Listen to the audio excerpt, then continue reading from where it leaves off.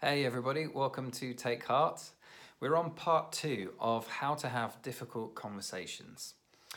I think the Bible gives us principles for how we can go about this really well. Think of them a little bit like a recipe, bearing in mind that obviously the caveat is with a recipe you will chop and change it depending on who's coming and dietary requirements and how much time you've got and everything like that. This isn't a formula, but there are principles that I think can be really helpful to be aware of, because difficult conversations are part of life, and they're absolutely a part of lockdown and semi-lockdown.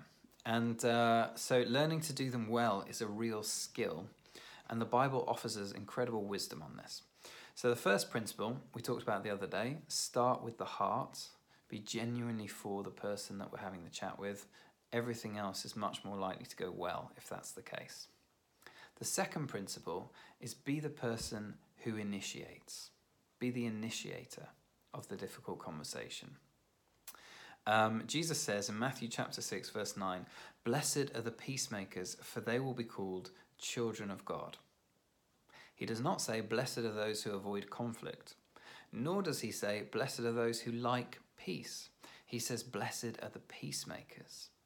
And I think the reason he goes on to say, "For they will be called children of God," is because our Father is many things, but he is absolutely a peacemaker. He initiates peace.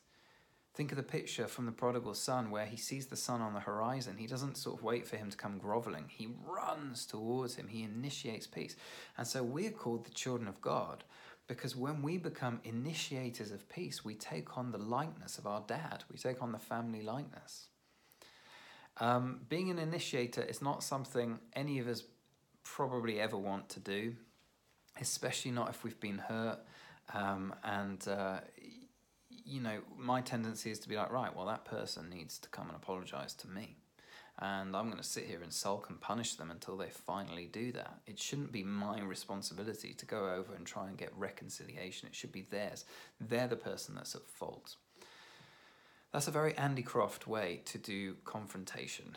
And sadly, it's not the Jesus way. The Jesus way is that we're to initiate. A few things that are helpful with this. I always need to pray for courage, because I find any type of confrontation pretty scary. I do not like being out of control, and that's what it feels like to me. And also to pray for wisdom. What I've noticed is that some people, any time is a good time to have a difficult chat about stuff, and they'll just go whenever. And for others, it's never a good time. There's always a reason not to. Neither of those are particularly healthy. What we want to do, as much as it's within our power, and it won't always be, but is to choose the timing and to ask God to give us insight into when a good time to raise something will be. So my wife is brilliant at this. I might do something to annoy her or something that I shouldn't have done. And often I've noticed a pattern now. We've been married for nearly 11 years.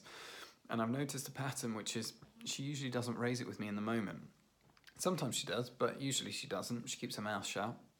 And then when I'm sort of in a better headspace, maybe a few days later, she'll bring it up. And she does that because she's kind and because she wants to communicate it to me in a way that I'll be able to hear it when I'm in a frame of mind where I'll be able to hear it as well. So we're to initiate.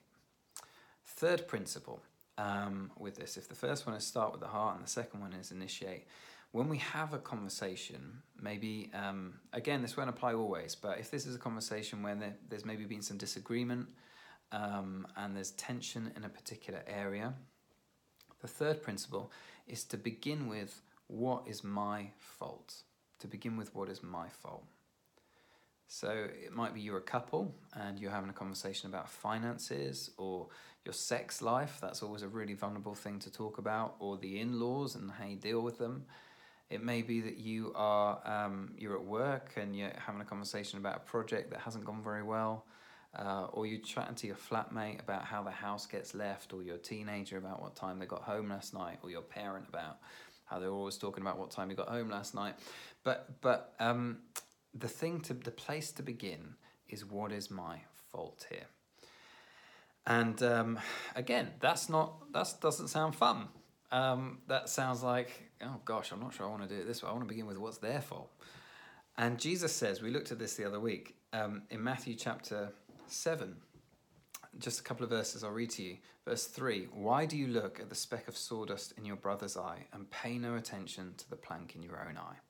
You hypocrite, first take the plank out of your own eye, and then you will see clearly to remove the speck from your brother's eye. And I remember hearing Rick Warren talk about this, and he said, that's Jesus for start with you. It may be 99% the other person's fault, but what is the 1% of this that we can confess, as it were, that we can own up to? What have I contributed to the problem? Have I been unclear? Have I had wrong expectations? Have I been unrealistic? Have I been insensitive? Have I been oversensitive? But begin the conversation with what is my fault. And then here's the fourth principle and the final one for today. Listen to where they are coming from. Listen to where they are coming from. And I know if I was listening to these Take Hearts, my response would be, okay, so number one, I've got to get my heart right with this person. Number two, then I've got to do the initiation. Number three, then I've got to start with what is my fault. And then number four, I've just got to really listen to them. When are we going to get to the moron that I'm confronting and the horrible things that they have been doing? And we are going to come on in the next Take Heart that I do to look at how then we vocalize what we're struggling with. And the huge temptation is to skip through these other principles because none of them, they're hard work, which is why lots of us are we're not very good at confrontation because it's really hard. But these principles are there, and if the goal is reconciliation or genuinely moving forward, I don't think, as much as I'd rather leave these things out, we can leave them out. So James says in James chapter 1, verse 19, my dear brothers and sisters, take note of this. Everyone should be quick to listen, slow to speak, and slow to become angry. Listening well is something that has a profound impact. It's incredibly powerful, and most of us underestimate it. The way that I tend to do listening, especially in a difficult conversation, is like I'm playing tennis. And I'm kind of like watching to see where they're going to hit the ball, just so I can smash it right back at them. They're coming up with everything they're feeling, and all I'm doing is waiting for them to stop so I can expose the hole in their argument and win somehow. That's not what we're talking about when we're talking about listening. What we're talking about is having an attitude that is, do I understand where they're coming from? I might not agree with where they're coming from, but do I understand it? Not just in an intellectual way, but do I understand their heart? Do I understand the emotion that's behind the feelings that they're expressing? We listen with our eyes, look at the body language, not just the words. We listen with our hearts, listen for the emotions. Again, not just the words. Do I really get where they're coming from?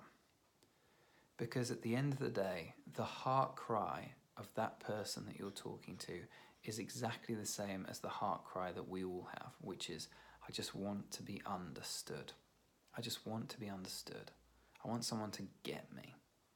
And even if they don't agree with me, I want them to at least get me. What we'll find when we do that is that then we're actually speaking, when we come to speak, and we're going to talk about that soon, we're addressing the real issues. I remember a friend of mine, I'm sure I've shared this on Take Heart before, Jo, who's part of our church and is a counsellor, so she understands the power of listening. She talked about a time she parked her car on one of the streets in Watford where everybody parks at school pickup, and this guy came out of his house, elderly guy, really cross with everybody, and started sort of mouthing off at people, and she saw him coming towards her, and she just decided, because she understood the power of listening, that she was just going to take whatever he said and just really hear him. And that's exactly what she decided to do. And she said, as he just expressed it, and she was like, yes, it must be so frustrating for you. I can understand how you might feel ignored, and people don't care. And she just said he deflated like a balloon, and all the anger went out of him because he'd met somebody who really understood. We're going to look at principle number 5 next time, but I hope some of that is helpful to you.